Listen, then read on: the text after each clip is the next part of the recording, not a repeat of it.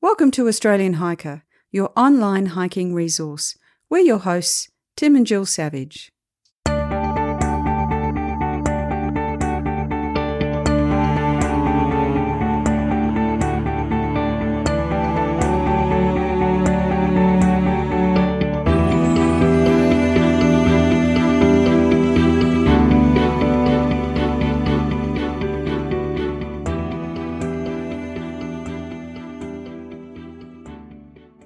This is episode 113 of the Australian Hiker podcast.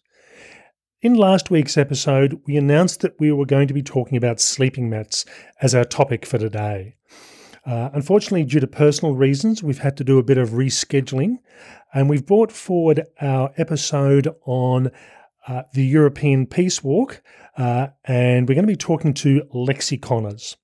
Lexi is your ultimate wanderlust enthusiast with an incurable case of curiosity and a deep passion for action on climate change. In May of this year, she and her boyfriend started travelling abroad for a year, and just to make it hard for themselves, they decided to do it with just carry-on luggage. Keen to travel as ethically as possible, she decided instead of flying through Europe, why not walk? So as I said, in today's episode, we're going to be talking with Lexi about her trip in general, but in particular about her 330-kilometre journey from Hungary to Italy on foot, better known as the European Peace Walk.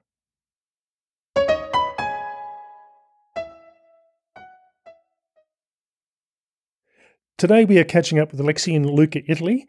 Lexi, thank you for taking the time to talk with Australian Hiker. Thank you for having me. Before we discuss the European Peace Trail, tell us a bit about your year-long journey. What's the thinking behind the trip, and why are you travelling in a minimalist manner? I guess the reason for the 12-month trip, and to be honest, it's kind of open-ended. We're just kind of travelling until the money runs out. But it was a bit of a compromise with my boyfriend and I, because I really wanted to move to New Zealand like a year and a bit ago. But then he got his dream job in Sydney. So we kind of had to stay put and slug it out for a bit longer. And then instead of moving somewhere, he's like, why don't we just go somewhere to travel instead of work? So we decided instead of spending our money on a house deposit or a wedding, we'd just spend it exploring the world.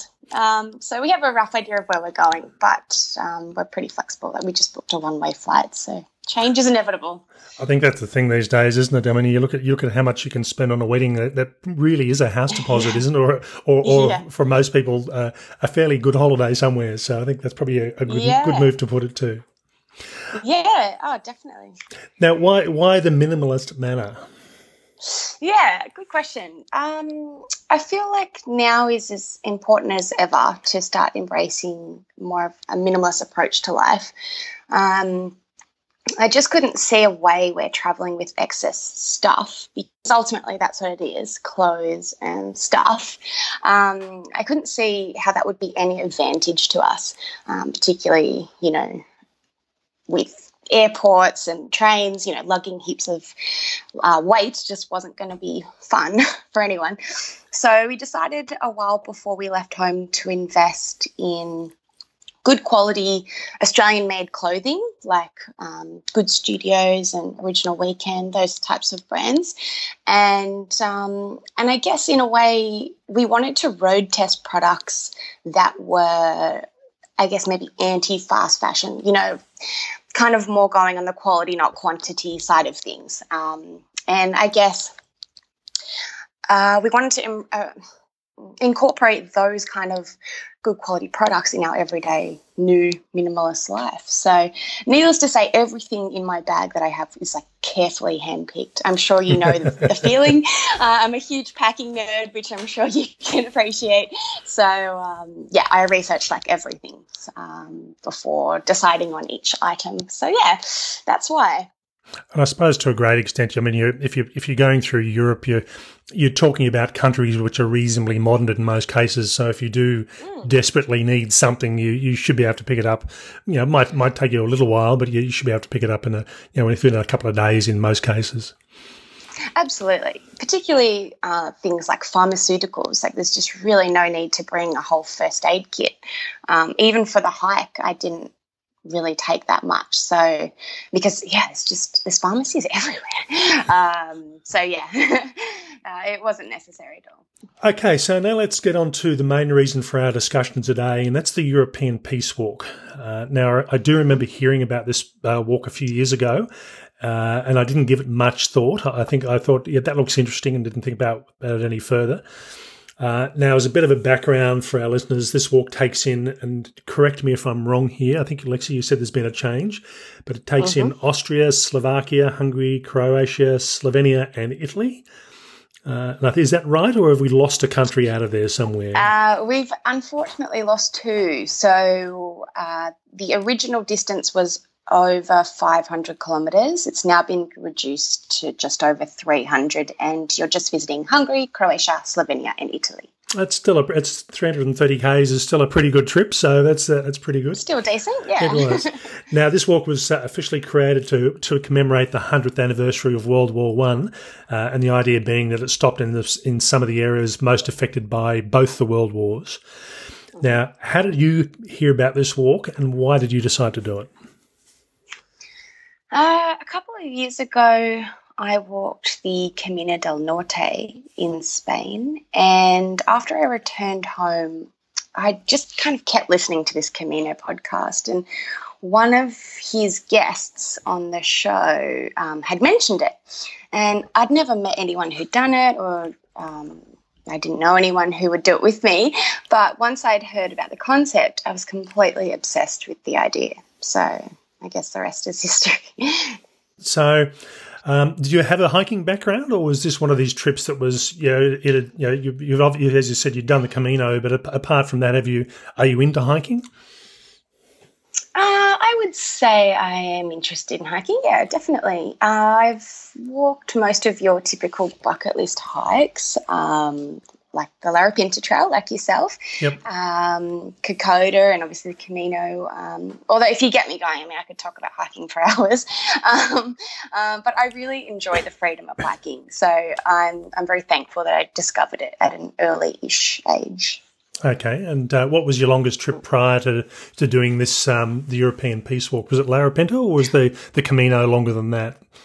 Oh, no, it was definitely the Camino. I walked from San Sebastian to Santiago, then Finisterre and Murcia. So all up it was around just over 900 kilometres. Okay, and is that now I've heard of the Camino Santiago. Is this part of it, or a different Camino, or? It's a different one. It's the same philosophy, I guess, if you will, a centuries-old kind of pilgrimage route, but instead of coming through the north of Spain, it goes along the north coast. So, and then the Primitivo is the original, I guess, the very first Camino walked from Oviedo. So, that's kind of the original one. So I guess there's just many on from there. So from there are some that go through from the south of Spain. There's one that goes through Portugal. There's some that come through France and Italy. So it's with all the same principle. They're all a religious, spiritual pilgrimage in total. I suppose that brings us back to the comment you made earlier on. Because it's not the Camino de Santiago, is it as busy, or is it one of those sort of trips because it's not as well known, maybe that you haven't got that many people walking along with you? I can't say for sure because I haven't walked the Camino Frances, which is the most popular walk. Yeah. But I would say that definitely the Camino del Norte is, without a doubt, less busy. I walked a lot in solitude, and I did see the same people occasionally on that one, but I saw the same people more often on the Primitivo because there really wasn't that many options of sleeping arrangements, so you kind of had to see the same people. So there's probably like 10 people, and then as you get closer to Santiago, just kind of, it increases in people rapidly. But yeah, to answer your question, it's definitely the path less travelled. No, okay, that's good. Yeah, I think that's the thing, as you say, trying to pick things that aren't on everyone's bucket list gives you a bit of variety and gives you a bit more solitude if that's what you're after. Yeah. Okay, so now looking at the website for the European Peace Walk, and I'll put the details up for that on our show notes.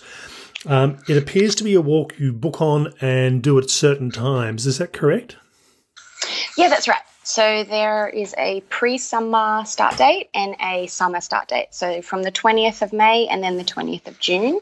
So all you do is you jump online to register, you select the date you wish to start, and the idea is that there will never be more than 10 people walking per day. That's simply just so the hosts, that being the accommodation, can manage with the amount of people. Yeah. So it's not really the kind of walk where you just wake up and be like, oh, I might do that in September, or I might go and do that in January. I've got some time off. You really can only walk on the dates provided, because none of the hosts will be aware that you're walking, and there's just really not that much accommodation available.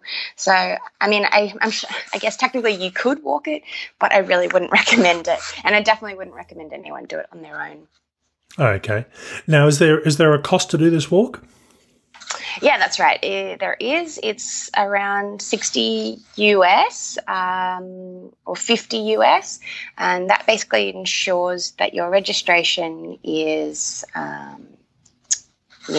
organised, and that you are sent the guidebook via email, which is really relaxed, like PDF format sent via email, but it is really important that you have that. Your accommodation, as I said, is pre-booked, so there's no fear like the Camino of missing out or having to rush to get a bed. So you'll always have a bed. But that's pretty much it in terms of a perceived value point of view. But I mean, I'm sure a lot goes on behind the scenes to warrant the fee, such as someone literally having to walk the trail and hand paint all the red arrows. So I know a few people had commented, where does the money go? But when you figure how much nuts and bolts were required to get this whole walk going, I'm sure it's actually not that much at all. So, so you were saying that the accommodation's pre-booked. So when you pay your fee and you get the guidebook, do they say, look, please nominate one of these places for accommodation, or how do they work that? No, there's no choice. It's everyone stays in the same place. If you're lucky, you would have a single room, and if you're a couple, you might be able to request a private room.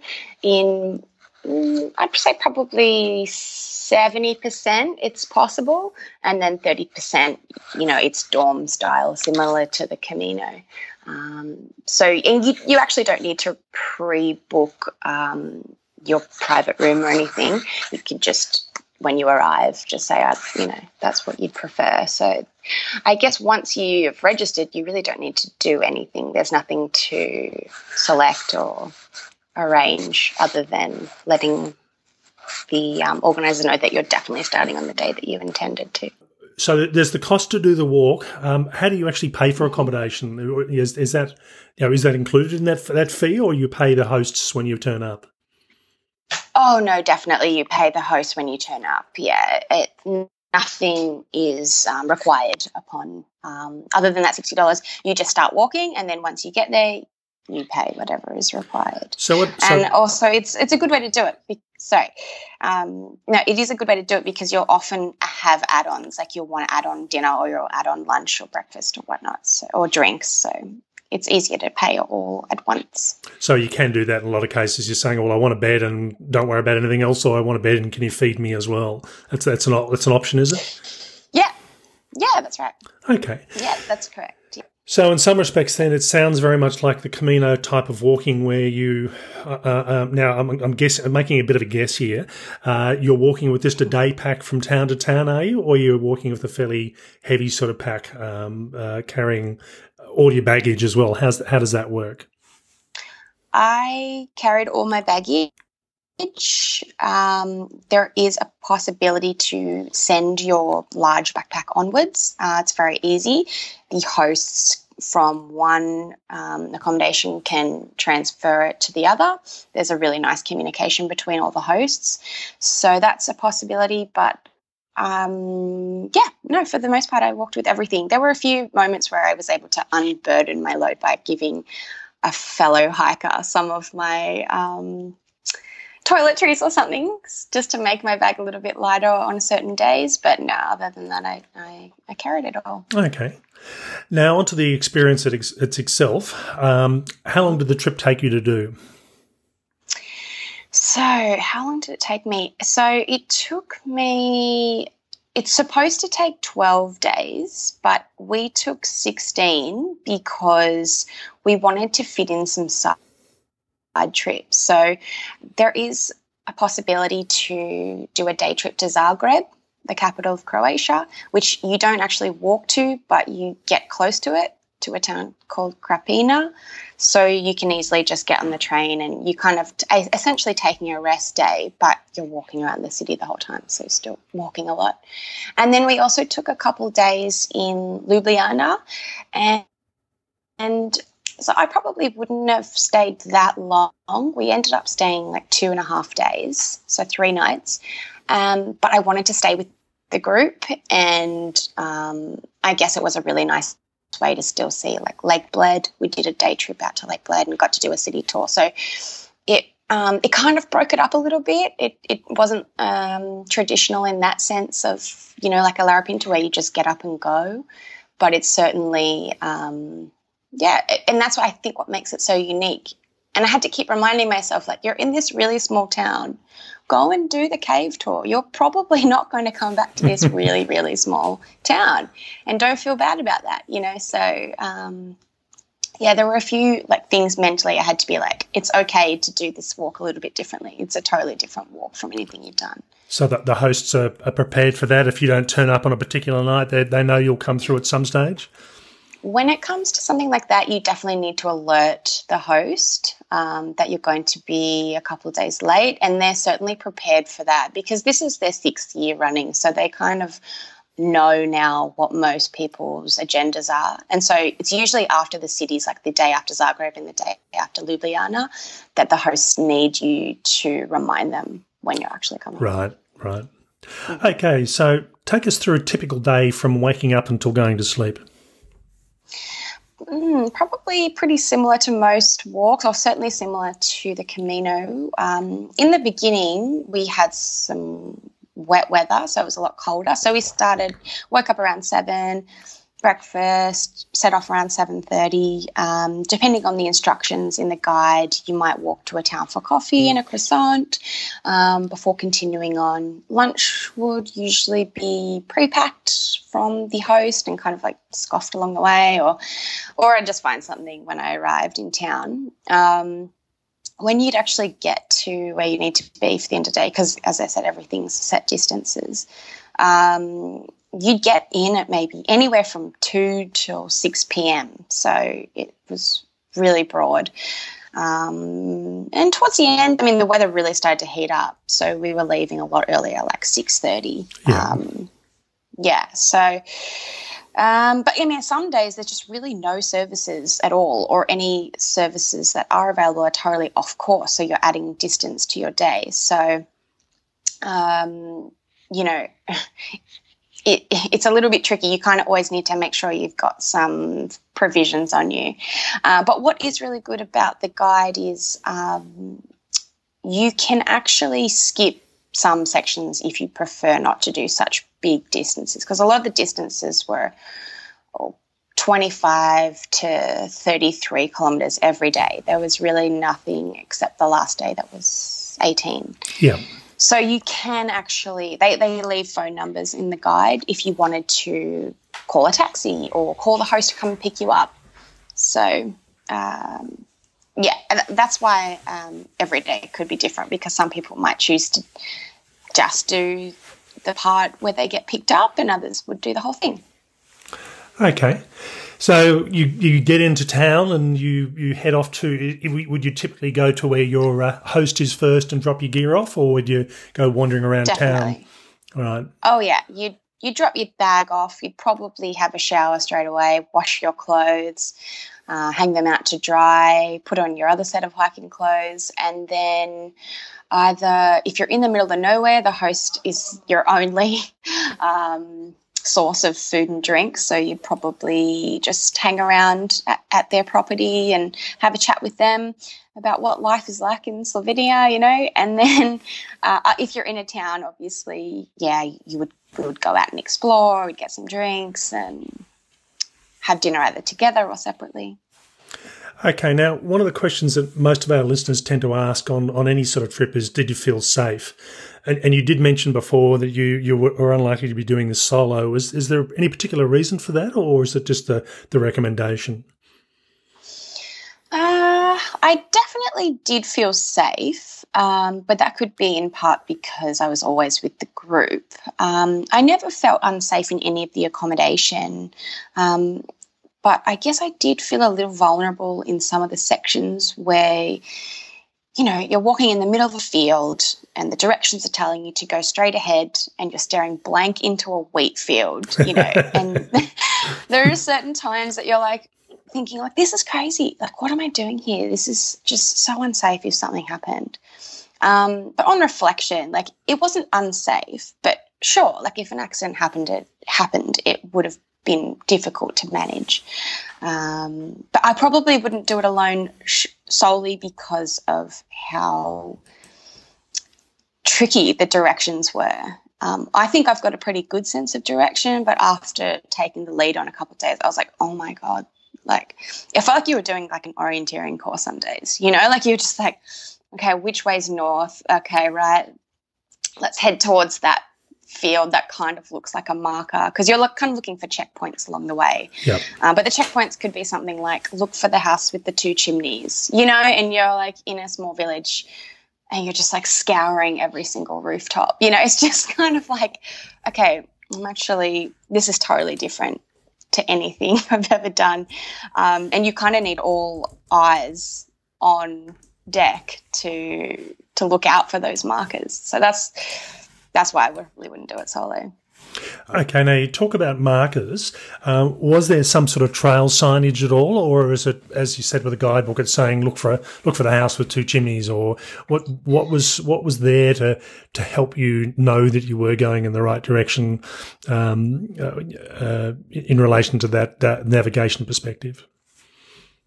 Ironically, I never actually saw the house with 2 chimneys. That's still one of the things that I'm like, where was that? I really didn't see that. So thankfully there are other markers. There are red arrows similar to the Camino, which are some days really amazing. And you literally could put your notes away and just kind of enjoy it for what it was. But then there are other days where, you know, there's a red arrow, but there's been a bush that's completely grown over it because, of course, this hike is only available a couple months of the year. So vegetation is going to grow thick and fast in between those months. And so you can easily miss markers, not just from that, but maybe the roads changed and the organisers don't know that, you know, and so you're looking for something that just simply isn't there.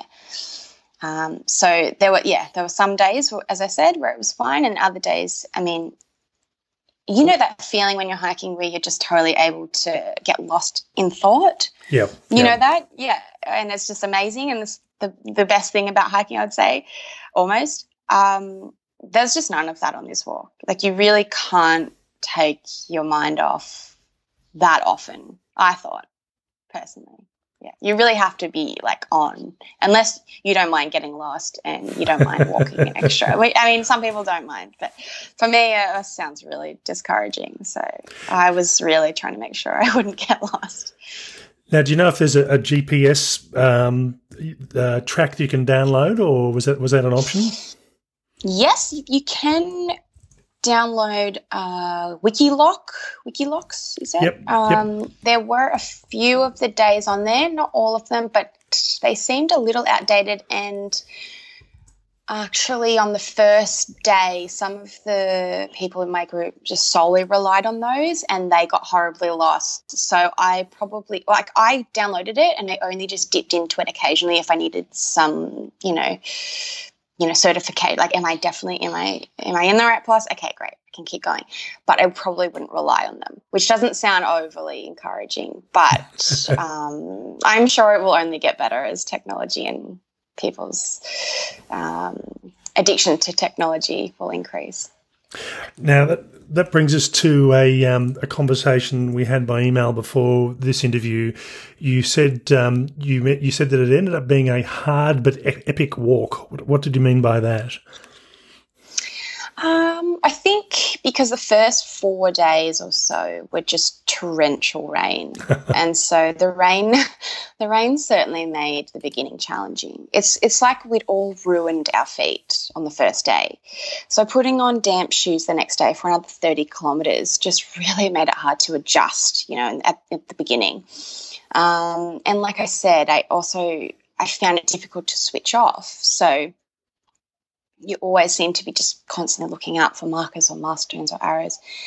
So, you really couldn't get lost in thought, as I said. But in saying that, there was a serious sense of achievement in finally making it to your destination at the end of the day, which is basically a day of like basic orienteering, I guess.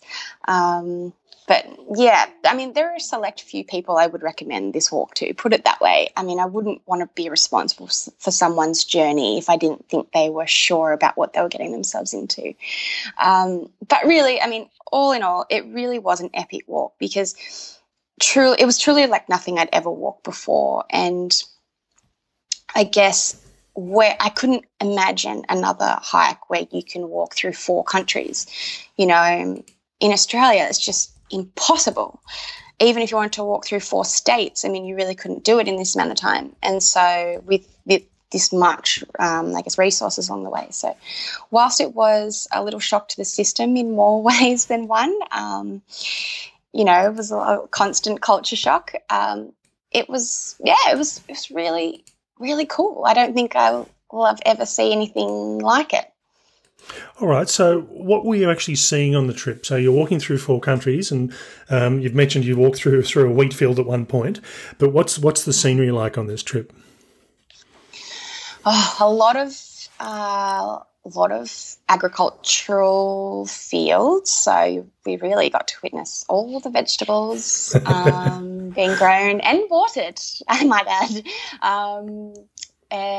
Vineyards, we walked through a lot of vineyards, rolling hills, a lot of forest, and then there were some bitumen sections towards the end, which wasn't so fun. We had to make a detour one day, which was just added 7 kilometres onto an already 33-kilometre day, and B, it was just all bitumen and highway. So it actually did feel unsafe walking on highway. Like if you can imagine the freeway in Australia and someone's just walking beside it with half a meter's gap in between the white line, it's quite daunting.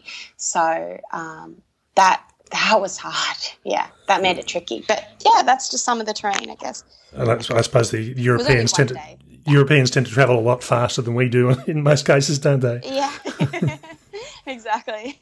I was cautious of that. So now, what was the highlight of the European Peace Walk then? The highlight. Let me think about that.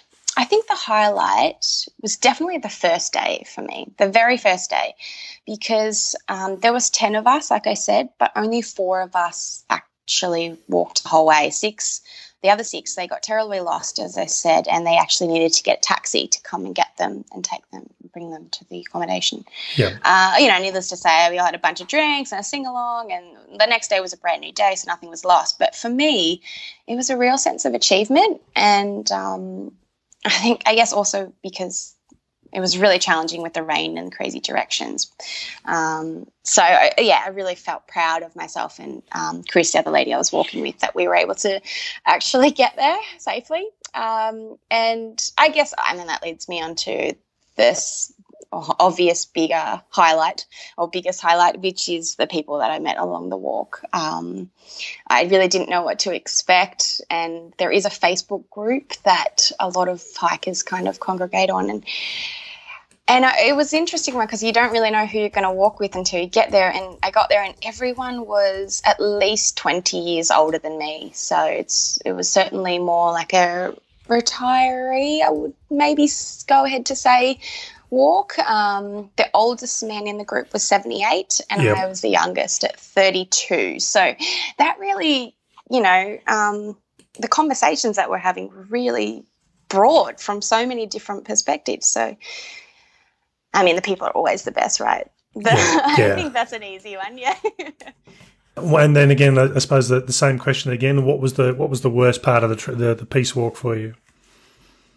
Worst part is a bad way to say it. Let's say the low light. The low light was probably definitely the weather. The weather, the first 4 days, I was just really tough to get motivated on those days. And actually, I was at one point, I threatened to leave the walk. I'd had enough after the first 4 days, and I had just really sore feet and everything was wet and horrible. And I'd said to my boyfriend, like, I'm done. I don't want to do this anymore. This is not fun. This is not what I signed up for. And then he was like, oh, well, let's make a call on Friday, because Friday was, a good wind day and he was kite surfing somewhere. So he was like, let's just see, for both of us if things get better. And it did, thankfully, because it's something I really would have hated to have done, to have left. So maybe that's another life lesson, not to give up too soon. Here we go. But yeah, I think another low light is hardly any of the locals that you met along the walk seemed to know what it was all about. Like you'd tell people, oh, we're walking from Hungary, we're on the European Peace Walk. And people kind of just look at you blankly with like furrowed brows, like, what? Why? And they're like, you're from Australia? Why are you here? Like, they're like, what the hell? So, I mean, the walk is definitely still in its infancy. But, it would have been nice to know that the locals could, like, show you the way a bit more, because the specific directions are really tricky. So it's no wonder that they don't know what you're – when you say, oh, yeah, where's the field, with the blue with Scarecrow, they're not going to know that. So I kind of have to ease off them a little bit. But, yeah, that was a tough one. Yeah, I think it's always the way, isn't it? When there's it's okay if you've got large buildings or a very large prominent church or a rock or something like that that doesn't move or shift or doesn't change with the seasons. Scarecrows in the middle of fields don't always help. So when it comes down to it, how did you enjoy the walk overall? Are you glad you did it, and would you do it again? I enjoyed completing it. Does that count? No, truly, I did enjoy it. I enjoyed the people, the laughs along the way, the food, the wine, all the different cultures we were able to enjoy. Like every turn was something I could never experience without this walk. So yes, I definitely enjoyed it. And I would recommend it, but as I said, a specific type of person. All right, and that was going to be my next question. Who would you recommend do this walk? Probably a select few. I would probably recommend it to least fussy, kind of friend or hiking enthusiast. You really can't be precious about anything, and I mean that in a number of different ways. But I mean, it is a hard one to answer, because, like, would I personally do it again? Like, if someone said, I'd do it, would you do it with me? I probably wouldn't. But that's no reflection on the walk per se. I just feel like there's so many more hikes like I want to do. But I guess that's the same sentiment I had after completing the Camino as well. So, hey, at least I'm consistent. All right. So we've been talking with Lexi Connors today about her journey on the European Peace Walk. Thanks very much for your time, and good luck with the rest of your trip. Thank you.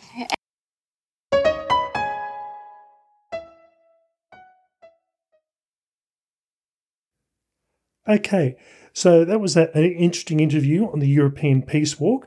This was a trail that I had been aware of for a couple of years. I was aware it was being proposed a few years ago, and then promptly forgot about it. So it was good to actually get in contact with Alexi just to find out a bit more information about this trip. From my perspectives, the takeaway from that interview were that she's travelling as a minimalist, and I suppose when you talk or translate that into hiking speak, you could probably say ultralight. But in some respects, what she's done there, as she said early on in the piece, she's picked Australian brands and she's chosen quality over price because these things need to last her for pretty much the best part of a year. And she also talked about quantity in that sense as well. So, 1 or 2 items that would go to the distance and would be durable rather than lots and different things that you could change into and out of and reuse and what have you. And I think that's the thing with whether you're travelling on a plane overseas or whether you're doing a hiking trip, the process of packing and thinking about what needs to go in and whether you're going to use things, there's nothing worse than doing a trip, and it doesn't matter what the trip is, and finding out that you haven't gone near half of it. And I'm not talking about things like first aid gear or emergency equipment that you carry just in case and you need to carry. But this is things like, do I need to carry 5 shirts or 6 pairs of underpants or 8 pairs of socks? If you know that you're going to be able to wash and clean and you're comfortable with using those for a particular length of time, get away with the less bits of gear and really think about what you actually need. I think that, for me, the whole unencumbered kind of sense is a great thing, and not cluttering your world with things that you think are going to make your life a lot better, but really don't. No, so that was quite interesting, the philosophy there.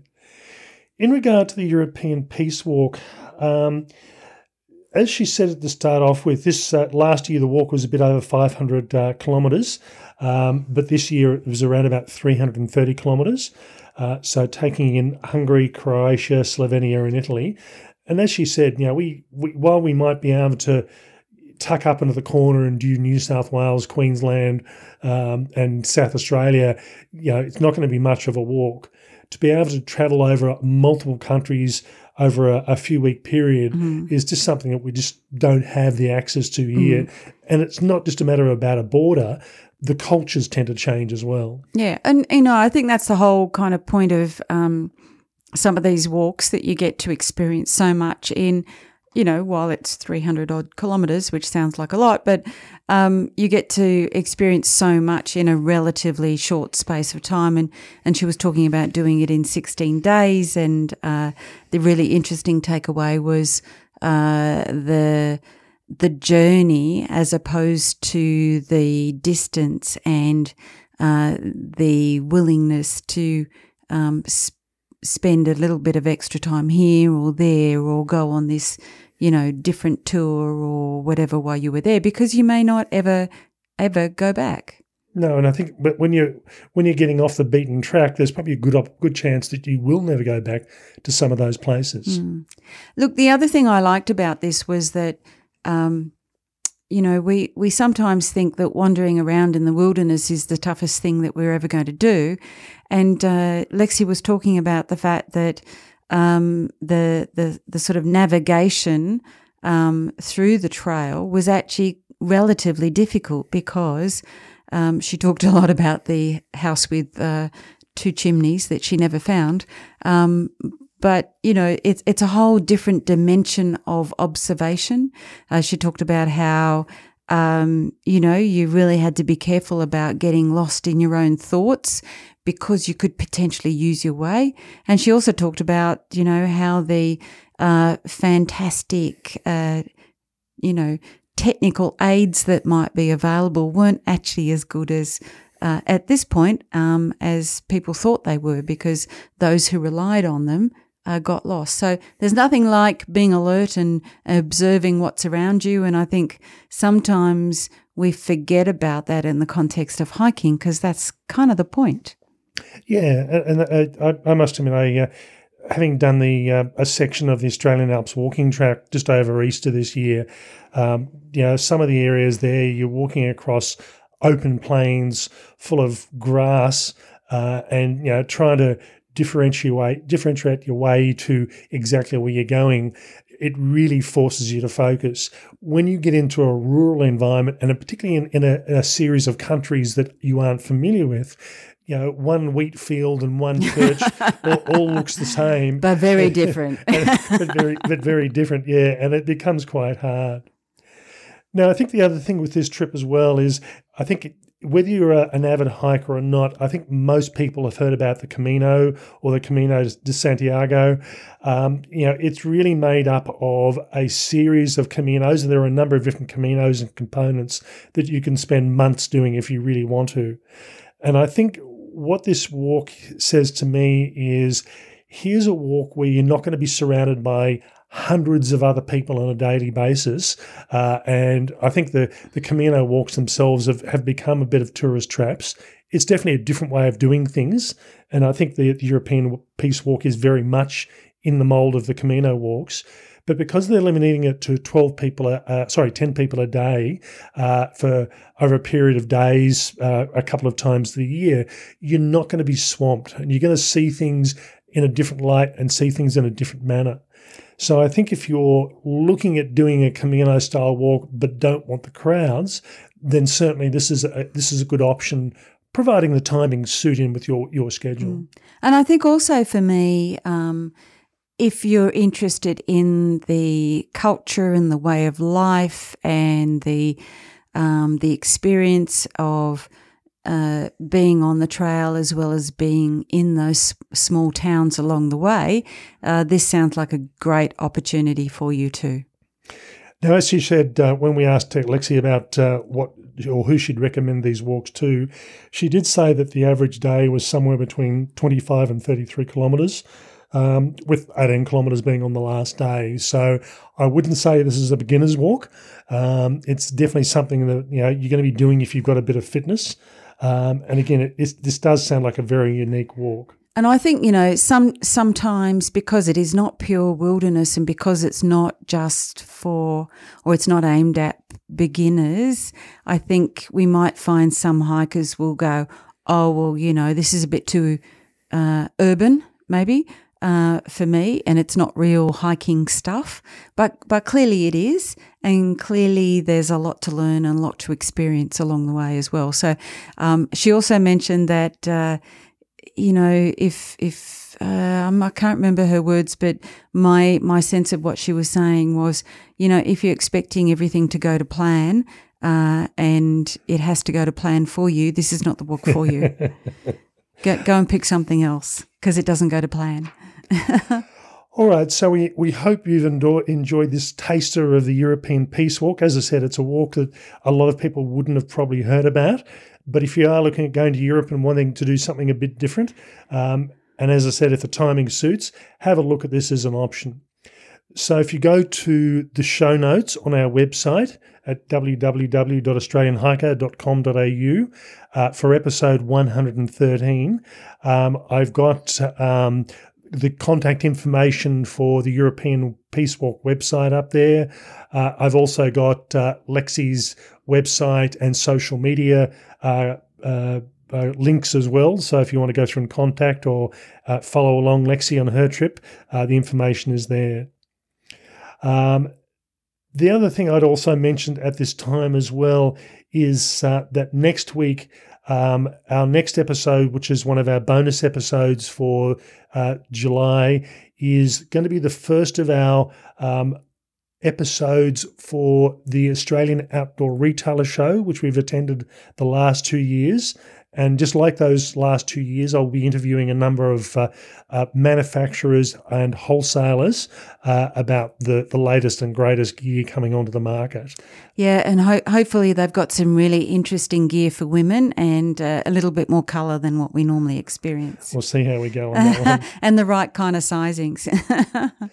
Now, just a reminder that if you want to contact or follow along on Australian Hiker, apart from our website, we also have our Instagram page, YouTube, which we're starting to ramp up this year, Facebook, Twitter and Pinterest. So there's something for everybody.